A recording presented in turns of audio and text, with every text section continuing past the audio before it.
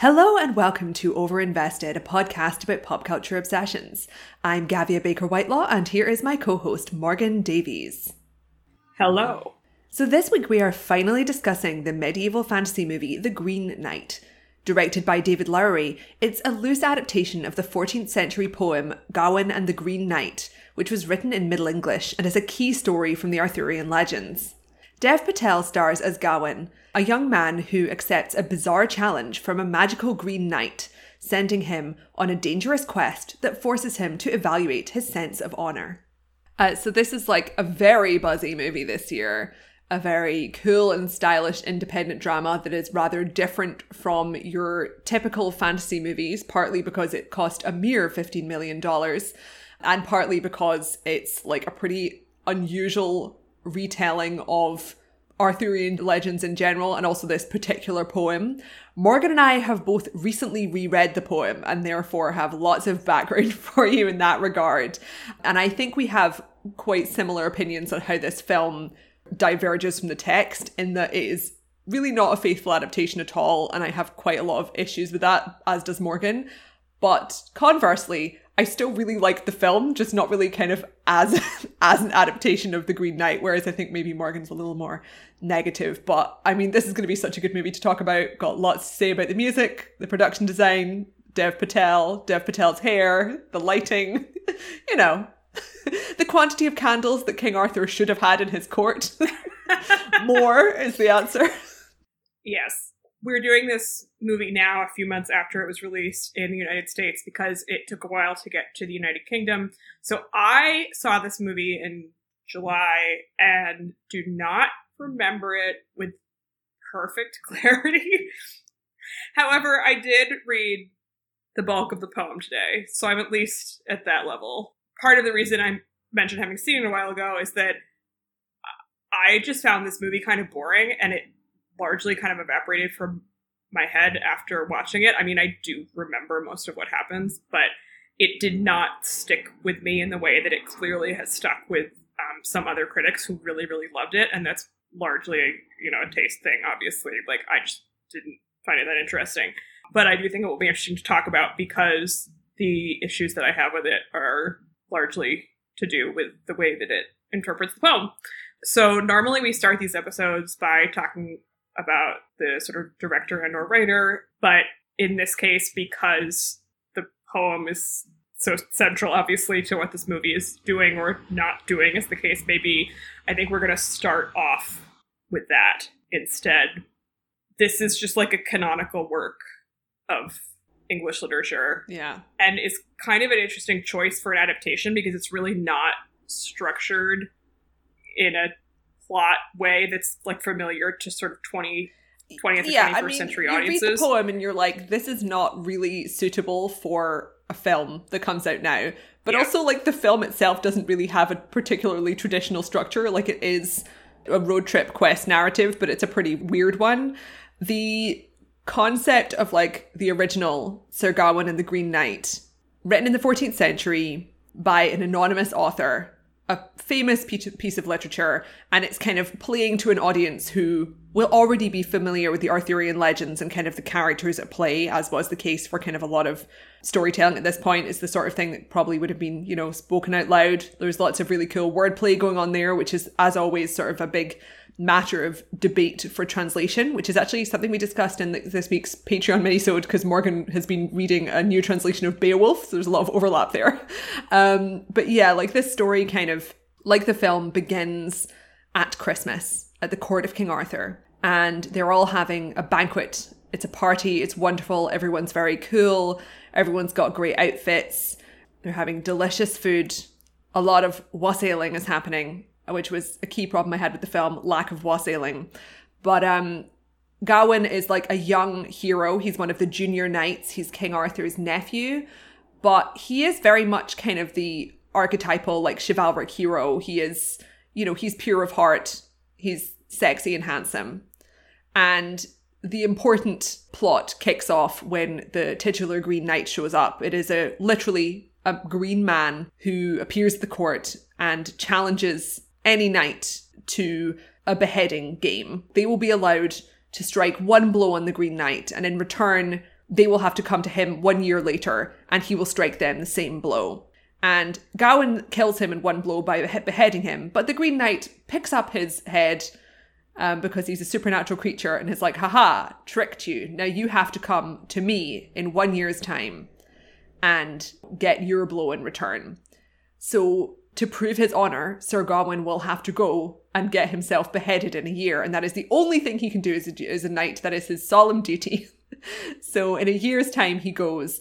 And rather than it being this sort of adventure, like you might assume from that kind of introduction, the rest of the poem actually takes place at this other court where he's welcomed by this lord and his wife. And that part of the narrative takes place over 3 nights, where the husband will go out hunting and he shares an oath with Gawain where it's like, oh, I'll give you whatever I've hunted if you give me what you've received while you're back home. And what he receives is kisses from the man's wife, because she is very seductively, trying to chat up Gawain while they're at home. And there's all this very fun, flirtatious interplay where he's caught between sort of morality and the chivalric code, where like he can't obviously have sex with this woman who's married because that's adultery and it's unchristian, but also he can't like betray this woman because that's not chivalric, so he has to like respectfully kiss her. And then of course the other part of the bargain is he then has to kiss her husband because that's the gift he's been given. And then it kind of ends with this eventual confrontation between Gawain and the Green Knight. He kind of proves his honor by surrendering to the Green Knight and does not get beheaded because he's like been recognized as a great and chivalrous hero. And then he scoots off back home. And there's also some symbolism to do with a green belt, which comes up in the movie. I don't know if we need to discuss that here, but that's the general gist of the narrative. Well, and he discovers that the Green Knight and the Lord of the castle they are the same person. Yeah. What's so fascinating about this poem to me is that superficially it's kind of engaging with these very familiar ideas in medieval literature about chivalry and courtly love, and also just like Christianity, which is a huge part of the poem. Like Jesus gets mentioned over and over and over again. Christmas is like the most important day in the poem. But you can really tell that the poet, who gets referred to most commonly as the Pearl poet, because presumably he wrote another poem called Pearl, is kind of making fun of a lot of these conventions or subverting them in a certain way. I was skimming some of the introduction of my edition of the text. It really struck me that a lot of the way that the scholarship, at least sort of historically, based on this very superficial research, has talked about the poem, I don't think has given enough credit to the poet in terms of there being a really sly tone to the writing. I mean, it's a really fun poem. It is significantly more fun in tone than the movie. Oh, absolutely. And I think sometimes with a piece of historical literature, the older you get, the more often this happens. There's a tendency with a lot of readers, even very informed scholarly readers, to not be willing to credit a writer and then by extension, like a public, with the ability to sort of be subversive or satirical. And I think that's absolutely part of what is happening in this poem. And there's also, it's incredibly, incredibly queer. So when the Green Knight shows up at the beginning, oh my God. There is so much attention paid. And this is part of the poem, like the poem throughout. And this is very common in like medieval poems of this type. This happens in Beowulf too. They just spend so much time being like, the Green Knight was so hot and he was covered in gems and gold and he just had such beautiful stuff all over him. And again, the sort of attention to the jewelry is, and like the finery is very common because, as you were saying, these were things that would get sort of performed or read out at court. And so the attention to I think Maria Devana Headley, who did the new translation of Beowulf, uses the phrase blinged out at some point to talk about all of Beowulf's jewels. And I kept thinking about that reading this. And then talking about like hunting, which is a big part of the Green Knight also. Like, it's to entertain the audience on a certain level, right? And so you're talking about like, oh, they're like describing the clothes in incredible detail. Yeah, I mean, it's the glamour of masculinity. Totally. But it's to an excess in this poem in describing both the Green Knight at the beginning and then Gawain as it goes along. It's so much so that it's hard not to read intention into that, right? And when the Green Knight and Gawain are interacting at the beginning, they're like fighting over the axe in a way that is so phallic, it's like has to be intentional. Like, come on. And then once he gets to the castle, so Gawain stays behind with the lady who remains unnamed, and the lord of the castle goes out and completes these various hunting trips. And they're described, as I said, in great detail, which is clearly partially to entertain the audience, but partially to emphasize that he's this like big manly man, and he's physically described as being this like big hulking handsome guy. And Gawain is like lying in bed, messing around with the lady of the manor. And there's also all this mirroring between the hunt and the seduction. Yes. And so he's really a feminized character in a lot of ways. Like, he's very beautiful, he's very virtuous and sort of pure and chaste, but he's not, despite sort of being chivalric and like noble, he doesn't really do much of anything until the very end of the poem. And I think there's a real, like, the end of the poem is very moralizing in a more traditional way, but I think the fact that the whole poem has him like hanging out in this castle that's basically run by these seducers and basically having a great time and like not doing anything in a very luxurious way seems, again, very kind of intentionally subversive to me. So he's like making out with both the lord and the lady repeatedly.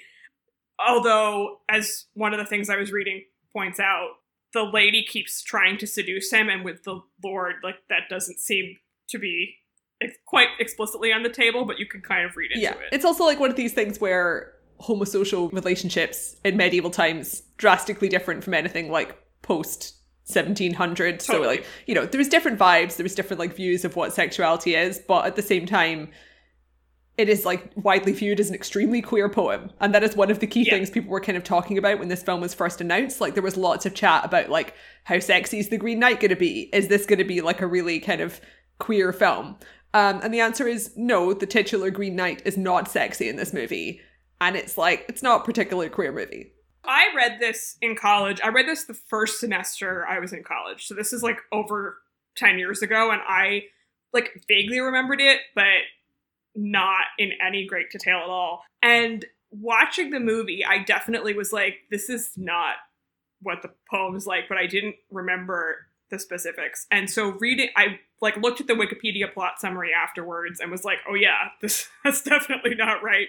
But reading it again this week, I was really struck by the fact that the movie structurally actually does use a certain kind of medieval plot structure. Like, it's structured like a medieval romance, right? Yeah. Which is like, it's episodic. So this is kind of unusual in a certain, I mean, I'm not an expert on medieval literature, but a lot of the very famous medieval poems are very episodic in nature. So you'll just like Lancelot, Knight of the Cart is a very famous one. And like, he just goes and does one thing, and then he does another thing, and then he does another thing. And it just kind of like you can recite it in episodes over several nights. Correct. A great way to think about this, if you have zero familiarity with literature from this period, is Monty Python and the Holy Grail, which is actually like a really good reconstruction of this. It perfectly fits what they were doing comedically anyway, where they could just kind of string a bunch of sketches together and then have that be the movie. But like, it kind of is perfect for that era of literature, right? And this movie is basically structured like that. Like, it's a quest narrative, like Gawain does a bunch of different stuff, but that's not how this poem is set up. And the poem itself is not really enough for a movie, so I can understand that on one level. But in other ways, it is very not medieval at all. Like, the ethos of the film, I think, really doesn't hew to how people thought at that time, at least as evidenced by the literature that they were writing. And in terms of the poem itself, like I was talking to our mutual friend, Charlotte Geeter, about this, and she liked the movie, but what she said, which I thought was right, was that like the movie just doesn't really take the poem seriously. And I think that that is kind of correct, because I would be really curious to see a movie version, not necessarily of this specifically, but like of a piece of medieval literature that's really seriously trying to kind of reconstruct the like ethos of that time, which is completely different from how we think now, right? I mean, a good thing to have in your mind is something which I'm sure everyone has seen, which is just like the illustrations you see on illuminated manuscripts that are just like really weird, people fighting giant snails and that sort of thing. And it's like, that doesn't necessarily mean anything, but you can get into your brain like there's a silliness and there's like a strangeness to, you know, pop culture of the period, like any other period of pop culture. I'm sure you and I have spoken about this before, but my pet peeve about so many King Arthur sort of adjacent historical action dramas of recent years is, I mean, A, obviously like the fact that it's action focused is like undesirable to me. But B, it's like they've all been sort of overtaken by the wave of grittiness, basically. So like the most recent like King Arthur movies and Robin Hood movies and stuff of that ilk have all had an unrelentingly brown-grey colour palette and are very much about like, oh, we're going to be in the mud, it's going to be very grimy, there's going to be lots of angst.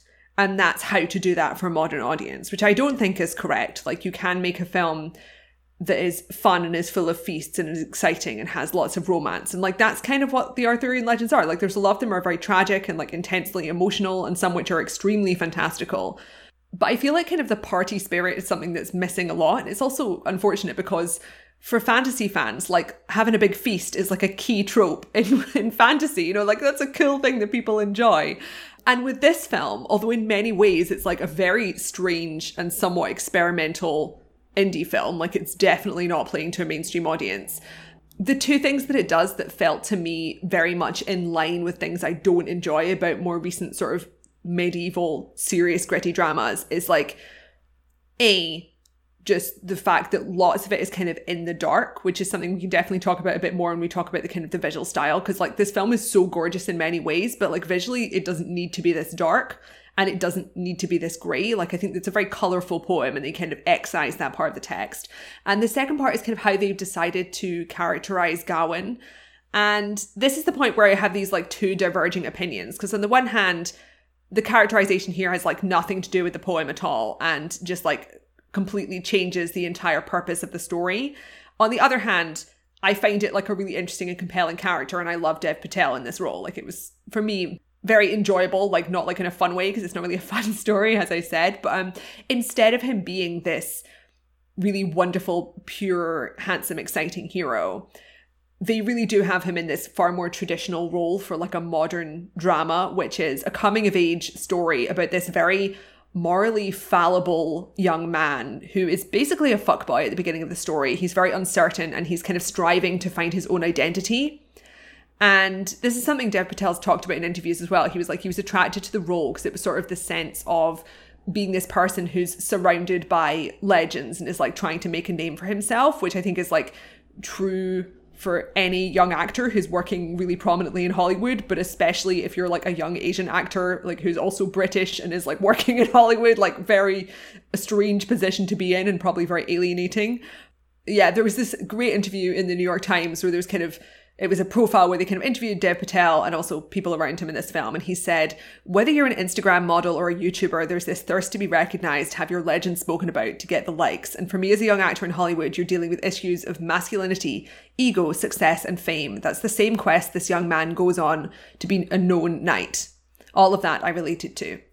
And also the fact that like he's referring to him as a young man who goes on to be a knight is like another crucial part of the movie that's completely different, because instead of him being this sort of established figure, you know, he's this guy who has never had an adventure, because the introductory part of the film is him going to sit at the high table, or like go to sit next to the throne with King Arthur and Guinevere, who are quite elderly in this movie. They've intentionally cast like older actors and they're more infirm. And this is like the first time he's really had a proper interaction with his own uncle. So, you know, there's kind of a split in their family because Gawain's mother is Morgan Le Fay. And King Arthur is like, oh, tell me a story of yourself.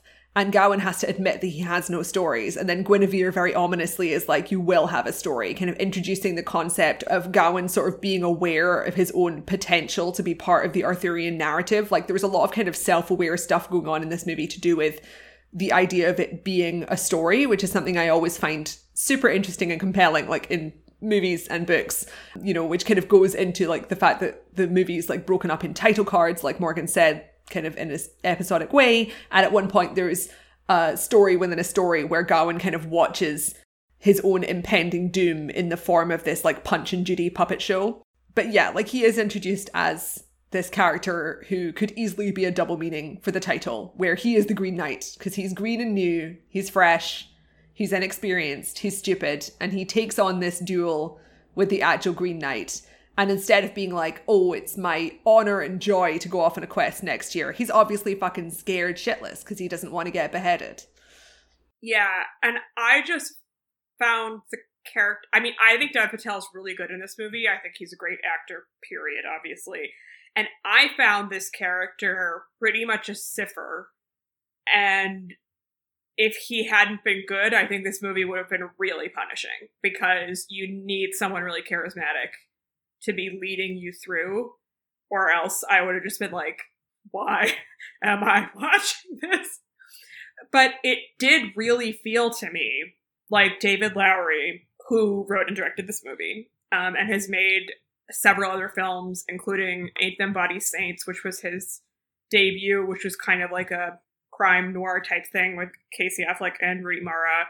He did a tiny little indie called A Ghost Story with those two actors as well, which is really amazing.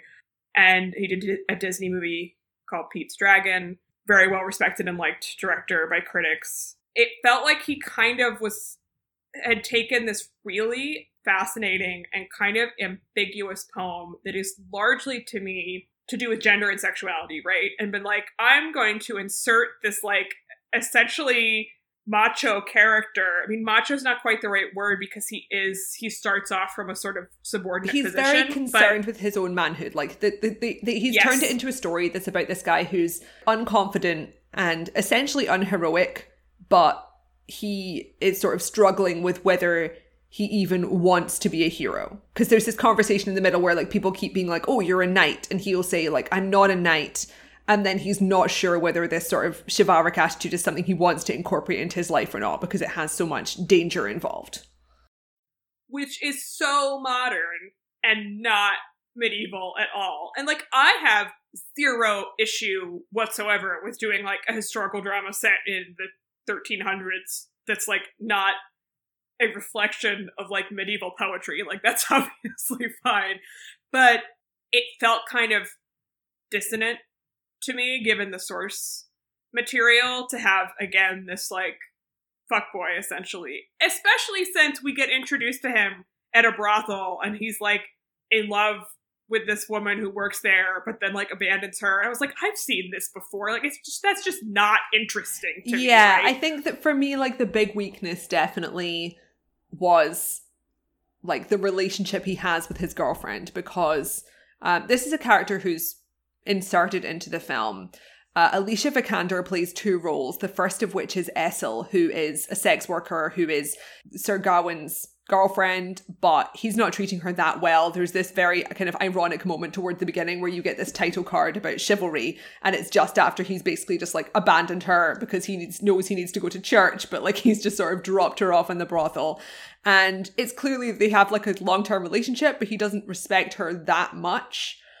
And the other woman in his life is, of course, his mother, Morgan Le Fay, who is this more enigmatic figure, as is appropriate for Morgan, who is sort of manipulating his life in rather unexplained ways through magic. But like you can kind of see, she's the one who sort of engineers the arrival of the Green Knight at the beginning of the film. But then later on in the film, once you get to the point where it's closer to the poem, like where he enters the court of this lord and lady, the lady is played by Alicia Vikander as well, with a different accent and look, a different vibe to when she's playing Essel. And I think Morgan didn't like either of these. I think Alicia Vikander was a bit of a weird choice for this film in general, but I really liked her when she was playing the lady, where she's got this sort of vampiric, gothic, weird like attitude, and it sort of has this long monologue where she talks about like, oh, moss is going to grow on your gravestone, and I was like, love it, love this like seductive evil goth. But when she's playing Ethel, I was just like, this is not a good character, and I don't know if like, oh, he's being shit to this woman is really an interesting way to introduce that element to the character. Like Morgan said, there's a lot of stories like this. There's not a lot of stories that are about being chivalrous in the very old sense of the word.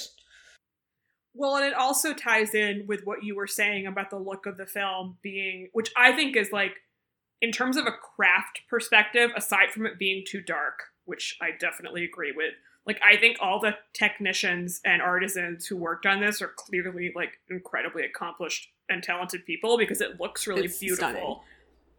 But, especially having now reread the poem, I was kind of like, well, but why does it look like this? Because I think the comparison you draw to other kind of, like, gritty medieval films that have come out in the past, say, 10 years is really apt. Because this desire to be like, oh, it's going to be real. Which, like, what the fuck does that mean? Like, we don't know. Obviously, there's historical work that you can reference, but it's kind of all speculation. And the literature from that period makes such a big deal out of the finery and the fantasy that I'm not sure I understand, again, with something like this, as opposed to something that's more deliberately historical. Why not be more audacious and gaudy, right? And yeah, I mean, that's why everyone loves A Knight's Tale. Yeah, but for this specifically, like, it seems so clear to me that going basically completely in the opposite direction and really having all of this jewelry and finery, et cetera, is kind of what the poem would demand, and would be way more interesting in terms of like dealing with the masculinity stuff, not that with this version that he wrote, but with a hypothetical other version that the poem could perhaps create.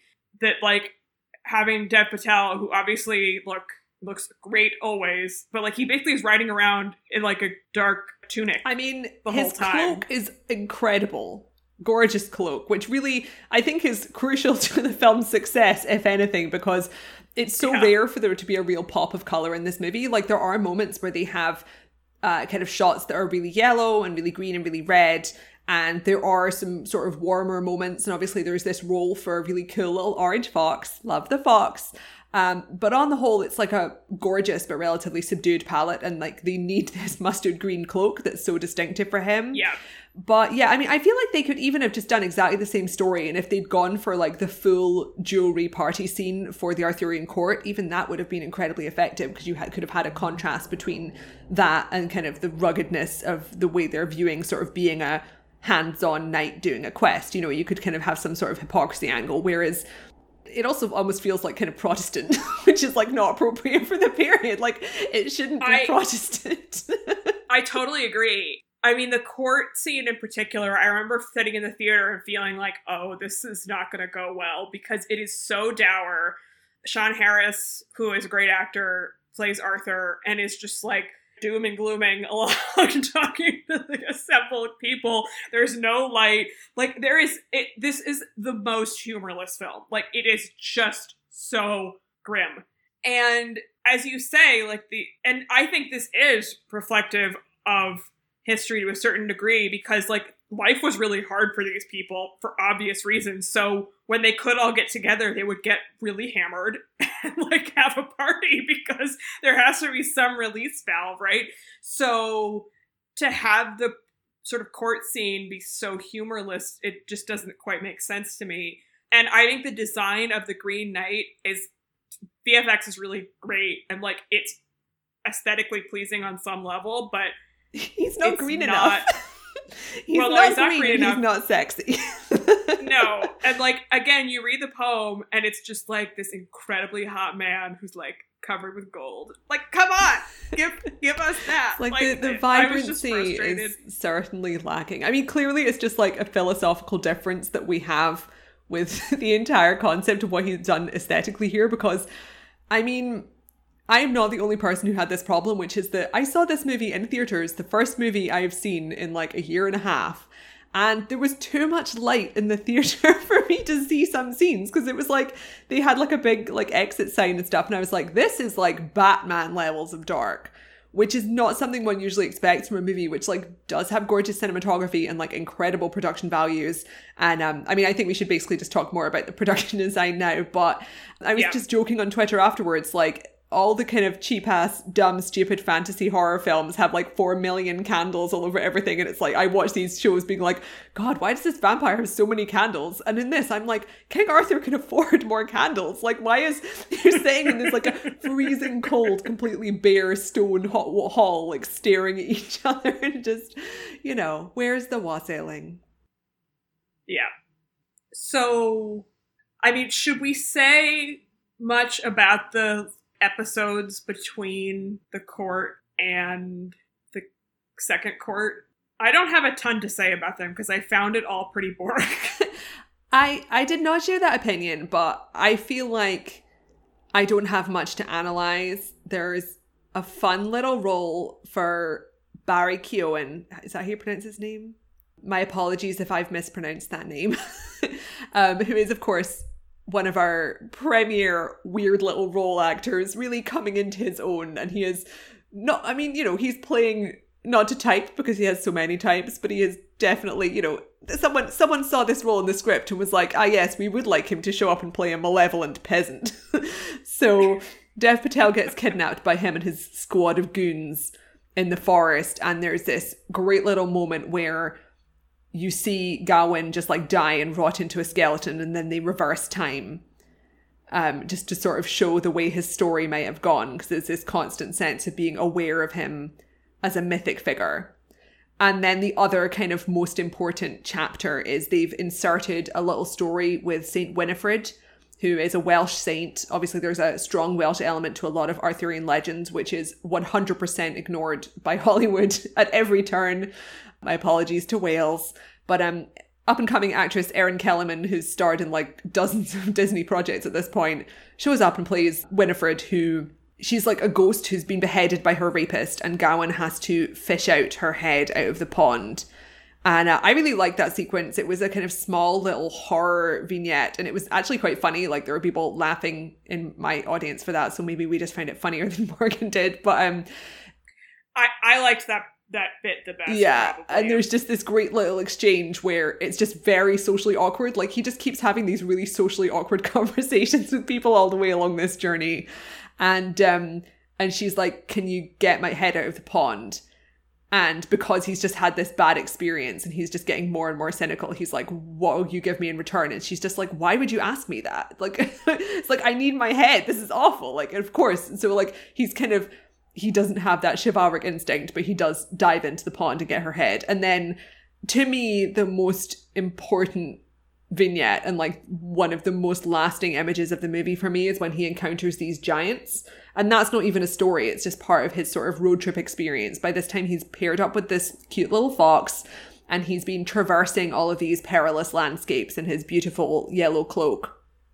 And he comes to this cliff edge, and there's these huge giants walking across the landscape.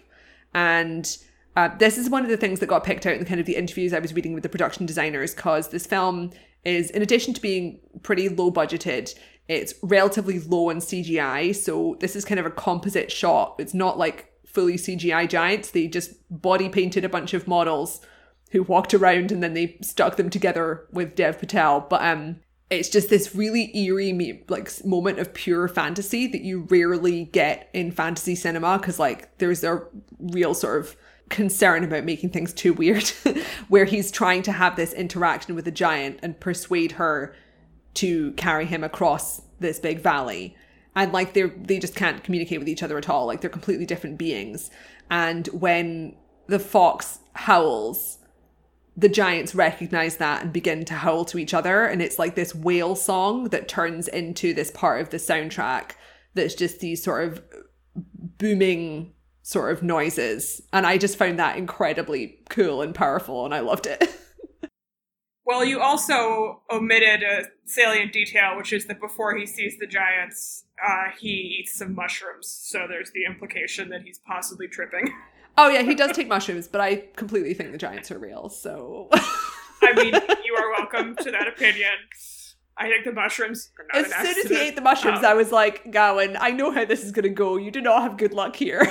Don't eat the mushrooms. But I mean, we will discuss the end of the story at the end. But before that, I think we should talk a bit about sort of production stuff, unless you've got something else to go for. No, I mean, basically, like, what happens after that before the end is the stuff at the castle, which is massively cut down from the poem. Joel Edgerton plays the Lord, and Alicia Vikander, as you said, is there again. Yeah. I think, like, Joel Edgerton, as a concept, as a man, he kind of, for me, is sort of a sliding scale between just sort of standard nothingness, and he does do some roles which are, like, pretty convincingly threatening. I've never been particularly wowed by him. I think this was like a relatively good Joel Edgerton role, but I also think that this movie would have benefited from having someone more dynamic in that part, if you see what I mean. And potentially someone like weirder looking or hotter in some way. You know what I mean? Yes, although there's so little for him to do that I don't think it makes a huge difference. Oh, that's why you hire a fun character actor. Just throw in a Tilda Swinton in there and see how they'll mix things up. Joel Edgerton's best work by far has come in the movies he's made with Jeff Nichols. He had a supporting part in Midnight Special that he was really good in, and he should have absolutely gotten nominated for an Oscar for the lead role in Loving, which I think I talked about on this podcast. Yeah, I've been meaning to watch that. It's meant to be great. He's incredible in that movie, but I do not have strong feelings on his other work, including this film, in which he is fine. I mean, I think when he showed up in this, I was like slightly biased against him because the most recent thing I saw him in was The King, which was like your absolute ultimate, like, paint everything grey historical film where they had like, it was Joel Edgerton also, I think, wrote the screenplay for that, and it starred Timothée Chalamet, and it was like a non-Shakespearean adaptation of like Shakespeare's Henry plays. And then Joel Edgerton did all these interviews where he was like, well, you know, people just don't get the play. Like, I just want to do it in common language and just make it really accessible. And I watched this and I was like, this is 1% as fun as when Tom Hiddleston just did like a straightforward like version of this as like historical Shakespeare with nothing experimental, and it was fun as hell. So, but that is just pure bias speaking. I mean, Joel shows up as as like Lord Bertilac or whatever his name is at the end. And then his wife is Alicia Vikander, who is bringing out some like weird menacing energy here and has this cool library of books that she's written/read. I just don't think, I mean, I think she is truly awful as Essel in the first part of the movie. Yeah, I mean, Essel is the one part of this story that's just like corny. Yeah. It's really not her fault. I mean, she's bad, but it's not her fault so much as like the part's bad, and I think she's miscast. But I think she's a really good actor. I like her. And I remember talking about this with my friend I saw the movie with after we watched it, and we were kind of trying to figure out what didn't work. And we were both like, she's just not sexy enough in that second part. And it's not that she's not attractive, because obviously she is. And she's sexy in like a sort of menacing, creepy way in Ex Machina, of course. But like the stuff in that castle in the poem with that woman is like, she's fully like, I'm seducing you now. And, you know, and something about the performance in this, like, she just seems too much of like a refined lady. And I just didn't really buy it. And well, metaphorically tying in with the color palette and the lack of candles, there was not very much warmth in this film. Right. Like, I think it's less her and more the direction, because again, like, the poem is so corny and you don't get very much of that in the movie except in that section, but it doesn't really feel like that. It's more like it's being depicted, but it's not coming through in like the the like vibe as much. So it just feels, or like this is how I felt anyway. Like, it just felt a bit odd to me.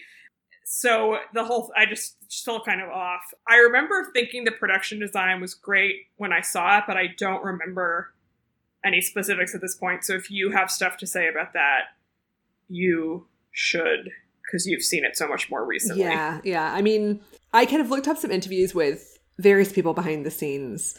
It was interesting because I'm not familiar with David Lowery's other work, but it seems like he is both extremely collaborative, like he's not an auteur type director, and also he works with the same people basically over and over again, in some cases for like a decade. And that includes his production designer, Jade Healy, and his costume designer, Malgosia Terzanska, and also the composer, Daniel Hart, who was a former member of the band The Polyphonic Spree, and also did a degree in playwriting and kind of helped Lowery like co-write some of his earlier scripts and stuff. Like it seems like he does a lot of kind of script work with the people who are on the more technical side of filmmaking, which is pretty rare. Like it's not something you really hear a lot in interviews with writer-directors. So I find that interesting. But yeah, I mean, the most intriguing detail I found out when reading these interviews was with the costume designer saying that she was like, David's vegan, so going into the movie, I decided that we would not use any leather or any fur in the costumes. Which is fascinating, because it's like, it doesn't seem like, she doesn't make it sound like he sort of gave that as like a, missive from above. She was like, I'm going to respect David's wishes and not, and it's like, that's fascinating, because it's like, you don't necessarily notice it, but like there is definitely a noticeable lack of fur in this very cold, wintry movie, which is intriguing. And for Gawain, like his signature outfit is, as I said, this big cloak, which appears in all the posters and looks incredible. And it's just a really unusual color, especially on a man, because like men don't really wear colors in movies. And first of all, it's made of bark cloth, which I think probably most people probably will not have heard of this. Like, I think it's more commonly used in Africa than Europe, but it's literally made from bark. Like, it's made from tree bark. It's meant to be the color of a gorse bush, like gorse flowers, which is, I don't know if you get them in America, but we got lots of them here. And it's a quilt, and the kind of seams of the quilt that sort of push down the puffy parts of the filling are sewn in the pattern of a thumbprint. So it's got like a thumbprint pattern. I was like, I love a detail that no one could see. And then on his armor, there's like Sabaic scripture, which is this kind of old Arabic script from that period. Clearly this woman put like so much fucking research into this, because it's definitely one of these movies that takes the approach of having multiple historical periods in the same film, because, that's more fun and more loosey-goosey than just trying to pinpoint some specific period. And also, as the costume designer pointed out in this interview with The Observer, which I'll link in the show notes, like, the poem's written in the 14th century, but it's kind of covering stories that date back to the 6th century, and by that point, it's already talking about something that's in the past, so you already have this kind of flexibility within the original text. So she was kind of looking into all of these paintings from the period.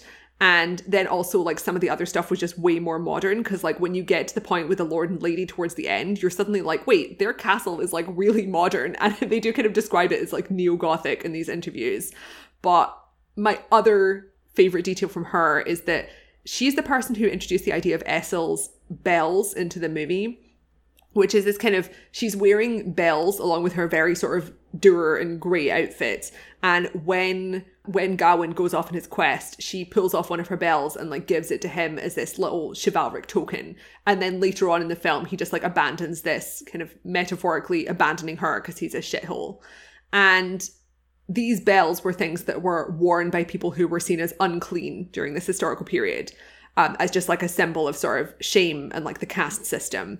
And this costume designer, Malgosia Terzanska, kind of knew this from her experience, like, and from her knowledge and like research, and she pointed this out to David Lowery, and then he wrote that concept into the script. So that came from the costume designer, which I thought was a really cool detail. And just in terms of like the overall production design, Jade Healy said that like the inspirations were The Dark Crystal, Bram Stoker's Dracula, The Passion of Joan of Arc, Willow, the classic fantasy movie, which apparently is a big favourite of David Lowery's, and Justin Kurzel's Macbeth, which I think we did an episode on many years ago, and is like a really fun version of the like gritty medieval cinema. I don't know if I use the word fun to describe it. No, it's not fun at all because it is Macbeth and it's extremely grim. But artistically, I found that film invigorating and it has a tremendous soundtrack. Absolute banger. Yeah, it's the cinematography of that movie is unbelievable.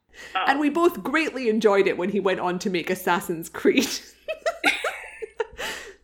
With like the entire same. Yeah, he was like, how about we bring the Macbeth Incredible. cast over here and we do the weirdest and least appreciated of video game movies.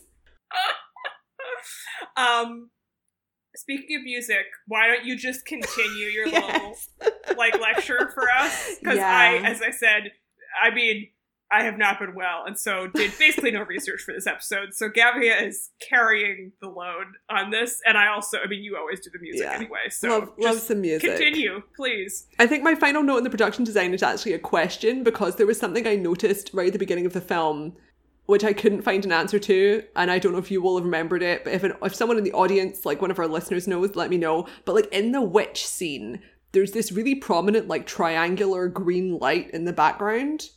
And I was just like, what is that? Because they've got like a red light and a green light that are kind of windows, I guess, in the background of that scene. And they seem like incredibly obvious and like they must tie into the red-green symbolism of the movie, but I have no idea what that is. 3-cornered triangle of like witchcraft? I don't know. But yeah, in terms of the music, as I said, Daniel Hart is the composer here, who's done various movies with David Lowery. And there was a fantastic podcast interview with him at The Spool, which is like 40 minutes long. I listened to it today. Really interesting. I now love this guy. And he kind of goes through the whole album for the movie, like track by track. And it's a really interestingly varied score. He goes both toward like extremely modern kind of horror movie score music to straightforward medieval songs, which he has written. Like, I don't think he uses any genuine like medieval music in here, but he is clearly an obsessive researcher. And the two instruments I want to highlight here are the Nyckelharpa and the apprehension engine. The apprehension engine is an instrument that was invented for the movie The Witch. And it's this like bizarre contraption that just makes nothing but horror movie noises. It's really alarming and it's got this cult following. Like this one guy just like built one in Toronto and was like, well, this is going to be great for like one use only. And then as soon as people heard the soundtrack from The Witch, people were immediately like, please build me my own apprehension engine.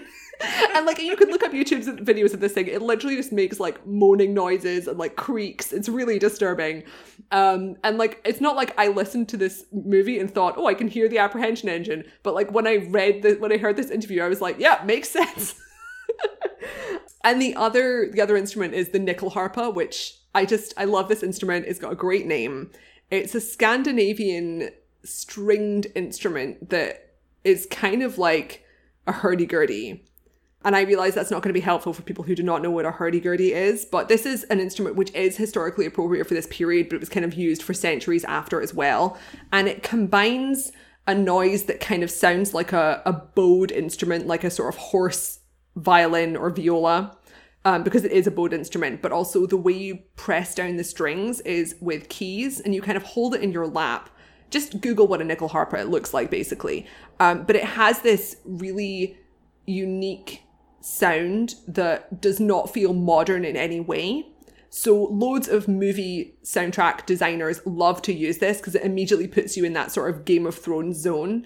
And that's partly because of just the sort of the hoarseness of the instrument makes it sound really different from the purity of something like a violin. But also it has a drone string. And during this period of music, like kind of medieval times, obviously that spans like centuries of time, but music hadn't kind of evolved to a point that we kind of find recognizable as like quote unquote Western classical music at this point. So a lot of the harmonies were way simpler. There was a lot of music that was just like you'd have a drone and then you'd have a folk song over the top, or you wouldn't really have people harmonizing. You just have sort of singing in unison. And the Nyckelharpa is basically like a one-man orchestra because you've got your drone and you've got your melody.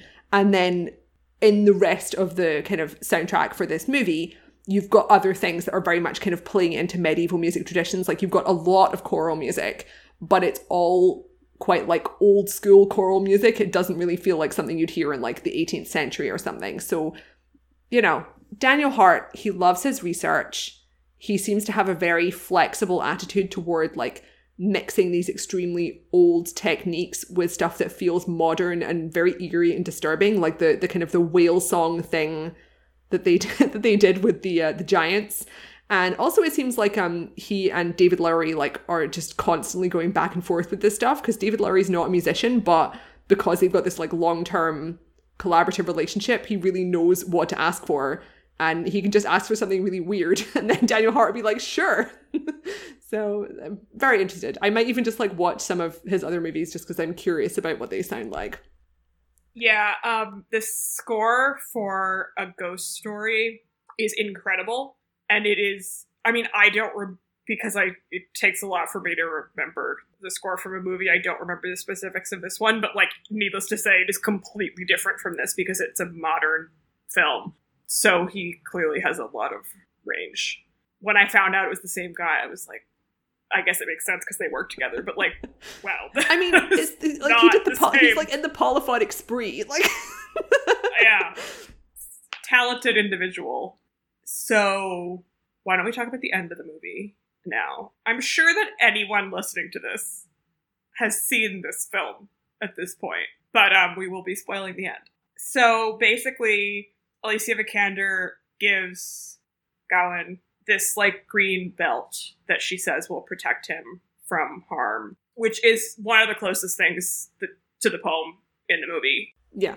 Although I was also confused because like his mother gives him a green belt at the beginning of the film, and I couldn't actually tell if it was meant to be the same belt. The stuff with his mom is the most incomprehensible thing in this whole movie. Charlotte and I were also talking about this. It makes no fucking sense. Because she's, like, orchestrated this whole thing without telling him. But, you know, spoiler alert, it seems to end with his head being chopped off. So, like, I'm not sure why. That's never explained. A lot of my other complaints about this, I mean, I think it, like, the movie doesn't really work. But, again, other people, including you, clearly enjoyed it a lot more. So, like, I'm obviously willing to just say, like, tastes differ. But this stuff with his mother, I was just like, this is not, like, the movie does not justify this in any way. Like, what the fuck? Yeah, her motives are extremely oblique, because Morgan Le Fay is, like, this huge, iconic character. And the actress they've got her playing her, Sarita Chowdhury, has this amazing stage presence and has just got very cool, strong, powerful witch vibes. And she's so great. And, like, a really cool introduction with all of these witches. And they do also kind of come in toward the end as well. But the motive for her setting up this quest is just, you can't fathom it really. You can interpret it as like, oh, she wants her son to prove himself. Or you could interpret it as being like, oh, she wants to reveal the falsity of like all this masculine heroism. But you kind of have to like dig deep for either of those interpretations because the movie doesn't really explain that. Yeah, I found that to be the biggest failing of the movie, frankly. Because he takes the belt and then goes to see the Green Knight. And in the poem, he's wearing this belt and he sort of gets down to receive the blow and flinches once. And the knight sort of chews him out. And then he sort of gets ready again. And the knight, like, cuts him a little bit on his neck and is like, I see you have this belt on. So, like, you've cheated a little bit, but you've cheated because you love your life. So, like, to me, that's justifiable. And it ends with Gawain going back to Camelot, and, like, he has this belt and, like, the scar, and the story that he tells after is kind of about, like, his sin, which was that he was sort of, like, afraid to meet the challenge at the end. But again, you get the sense that the poem is a little bit like, this is bullshit, right? Yeah. Because it's nonsense, right? And I really like that the knight at the end is like, yeah, but, like, you just want to live, and that's totally what everybody wants, so that's fine. And also, it's like, he tells the story of this sin and fallibility, but the poem, I think, yeah, like you said, the poem doesn't really see this as, like, a really major moral failing, especially since he kind of course corrects at the end. But also what he really gets is a really great story. Like, the end of this is, like, you get a great story, and that's kind of what the whole point is. Well, and it's perfect because it has the superficial level of, like, being covered by Christian morality. Yeah, like, oh, there's a moral at the end. But if you dig deep enough, I mean, it reminds me of when we talk about, like, Hayes Code era movies, where, like, at the end, it all gets sewn up, but, like, actually, it's not really the point of what's happening here, right? And, of course, this is, like, a great work of literature, and people have different ways of interpreting it, which is great, but that was certainly how I took it. And what happens in the film is he sort of flinches a couple times, and the Green Knight gets ready to sort of cut his head off again. And then he has this long vision where he imagines surviving and then kind of growing old and becoming king, all under the sort of false pretenses of having cheated at the game, essentially. Yeah. And also, he screws over Essel, his girlfriend. Like, she bears his child, and then he discards her. Well, it's a series of progressively... Yeah, he gets worse and worse as a person. Yeah. And so he takes off the belt, and the knight sort of crouches down and says, I don't remember, it says something like, I don't remember if there's a preceding line, but the last line of the movie is, and now it's time to chop off your head. And the screen cuts to black, which is really kind of like a great moment, but also I was like, what? I really liked that ending. I mean, as you can probably tell, there was a lot of things in this movie I was kind of ambivalent towards, but the ending really won me over again. Like, that whole dream sequence towards the end is something that could have gone horrendously wrong. I'm sure a lot of people did not like it. It's a bold move. They fully spend, like, what felt like a relatively long amount of time kind of fast forwarding through his life and sort of showing, like, this is what it would be to be a man without honor. And then the tone of the final line felt really important to me, because you have this really visually gorgeous scene where he's in this green chapel, you know, it's all leafy, he's kneeling down to be beheaded. And you really have a visceral sense of what it's like to be beheaded in this film, because they've kind of brought that image back several times, so it feels really impactful. But once he's finally accepted this and he's decided he is going to be chivalric and also very possibly dead, the tone that the Green Knight takes just before he's about to, you know, chop him up and the screen fades to black is like, it's really warm and humorous. Like, he has this jokey tone, and then he just goes like, now off with your head.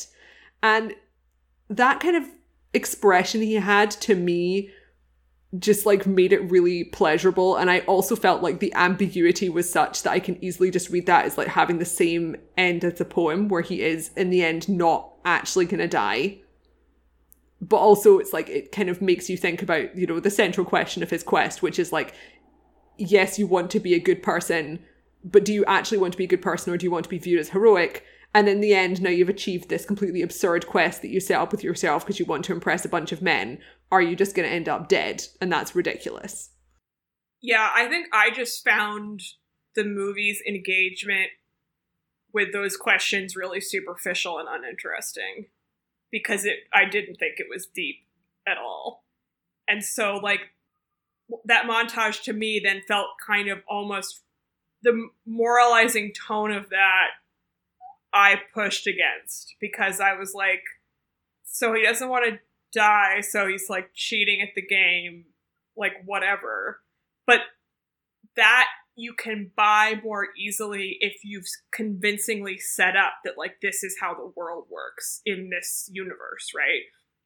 Which ironically the poem does a lot better, even though he kind of gets out of it at the end.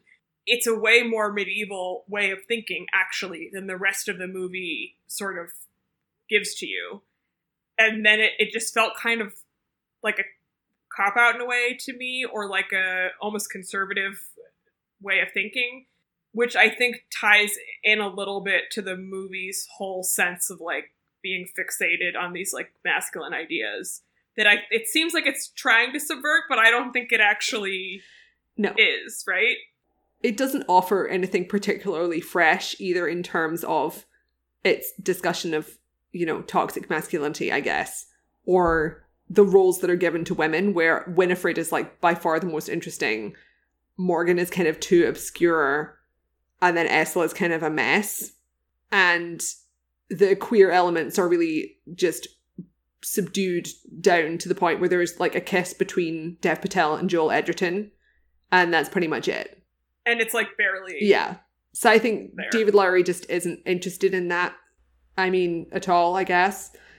I guess just to like cap off, kind of one of the key parts of like this film's origin story, I guess, is that it's probably like the most delayed film by COVID, because it was meant to premiere like literally the week that the pandemic hit, because I was meant to see that movie at South by Southwest. But due to the extensive delays, it meant that David Lowery had way more time to extensively re-edit the film. And in interviews, like, he and his other collaborators have spoken about, like, he was really unhappy with the earlier edit that was going to screen, and now he's much more confident about the one that he eventually ended up with. But that also means that the film that we've got is something which has been produced from like an extensive re-edit. And that is something that's a lot easier when you're making a more experimental film that has an unusual narrative structure and lots of sort of, you know, time jumps and that sort of thing. But it still means that like some of the stuff that doesn't make sense likely is because it's been edited in like an unusual way.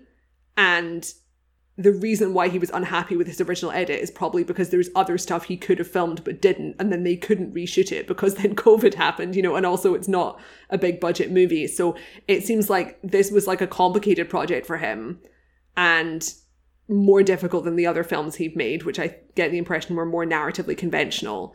And, you know, there's like logistical reasons behind that shit. I mean, A Ghost Story is much less narratively conventional than this. Oh, okay. A Ghost Story is fully experimentally weird, but it's way lower budget. Mm-hmm. I remember reading about that edit too. I think he was also really ill making the film, to the point of like almost being delirious at certain points, which like I can't imagine having to direct a movie in that state. And also like it's like they're doing the whole thing in like the freezing cold rain. Yeah. But I was again talking to the friend I saw this with, like the original cut was like 90 minutes long, and this is at least a half an hour longer than that. And we were both like, I bet I would have liked a shorter cut more, because this is just like luxurious, slow, just takes its time, which if you're not on its wavelength, it can feel like it's taking a long time to get where it's going. Well, if you've not got like blackout curtains in your house, like you're not gonna Well, right, like how on earth is this gonna play at home? I can't imagine. Watch it at night. Because it's really dark. So yeah, mixed feelings for me on this film. I highly recommend reading the poem though, or if you read it in college, reading it again. It's pretty quick. It's a page turner. I had such a good time. I've been trying to read some older pre-19th century stuff because it's been a long time since I read anything like that, and medieval literature is really fun. I mean, also this stuff is pure entertainment, you know? Well, right.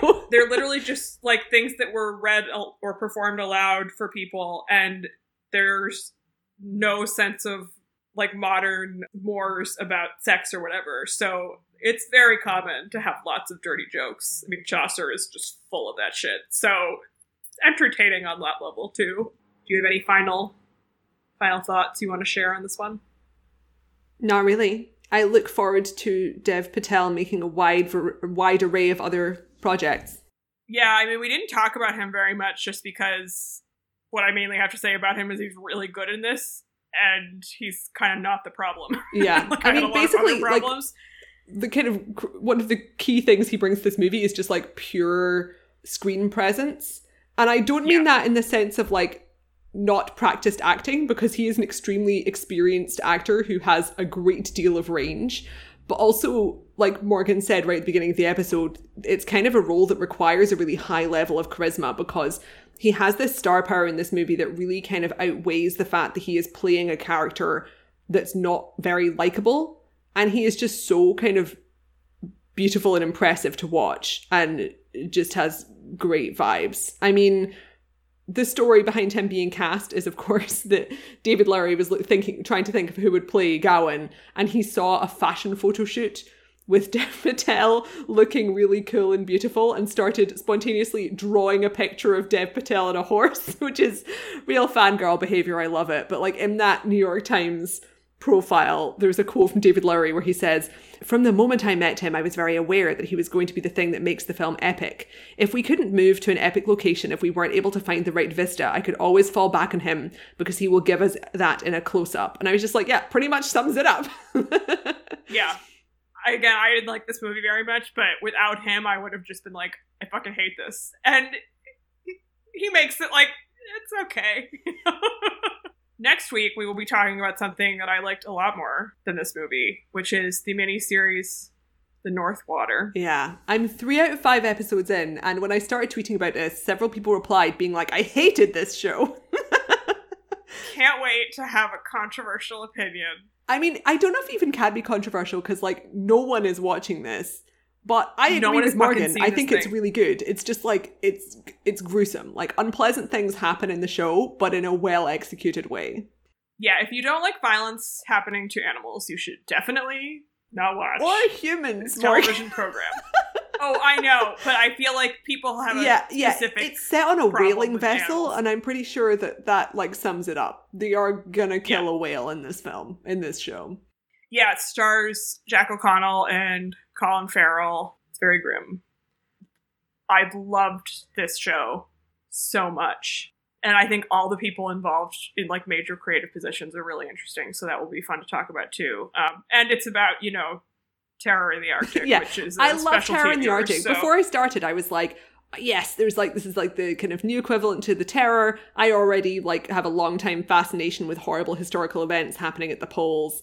But then once I started watching, I was like, okay, I get why this is not as popular as the terror, because the reason why people love the terror is because there's all this kind of eccentricity and tragic male bonding. And bonding is not the word I would describe for what happens in the North Water. I like the terror a lot.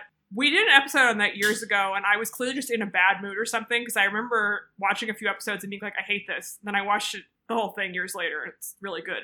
But it's definitely designed as like television to be like consumed as entertainment, even if it is really thoughtful and interesting. And this is not like... I love this because it's like you've hired Colin Farrell and spent all this money to like sail to Norway on a real historical boat for a show that has no target audience whatsoever. Yep. And they sure did that. So anyway, we will be talking about that at length next week. Hopefully some of you will watch it if you can stomach it. Yeah, only 5 episodes. Yeah, it's definitely like gruesome, but I don't think gratuitously so, and it's also definitely like engrossing on a plot level. Like I found it really I'm not crazy about violence and stuff, and I found it quite gripping to watch. Yeah, I mean, we wouldn't be recommending a show that was just people being like hacked to bits for 5 episodes. Yeah. So anyway, that will be next week, and then we'll be talking about film festival stuff the week after. And if you would like to listen to our summer book recommendations, including Beowulf, very relevant to this episode, coincidentally, you can find that at patreon.com/overinvestedpodcast. Gavia, where can our listeners find you and your work online? You can find me on Twitter at hello_Taylor, and you can find me on YouTube at Behind the Seams. And you can find me on Twitter and Letterboxd at MLDavies. The podcast is on Twitter at OverinvestedPod. Our Tumblr is OverinvestedPodcast, and our website is overinvestedpodcast.com. Thanks. Bye.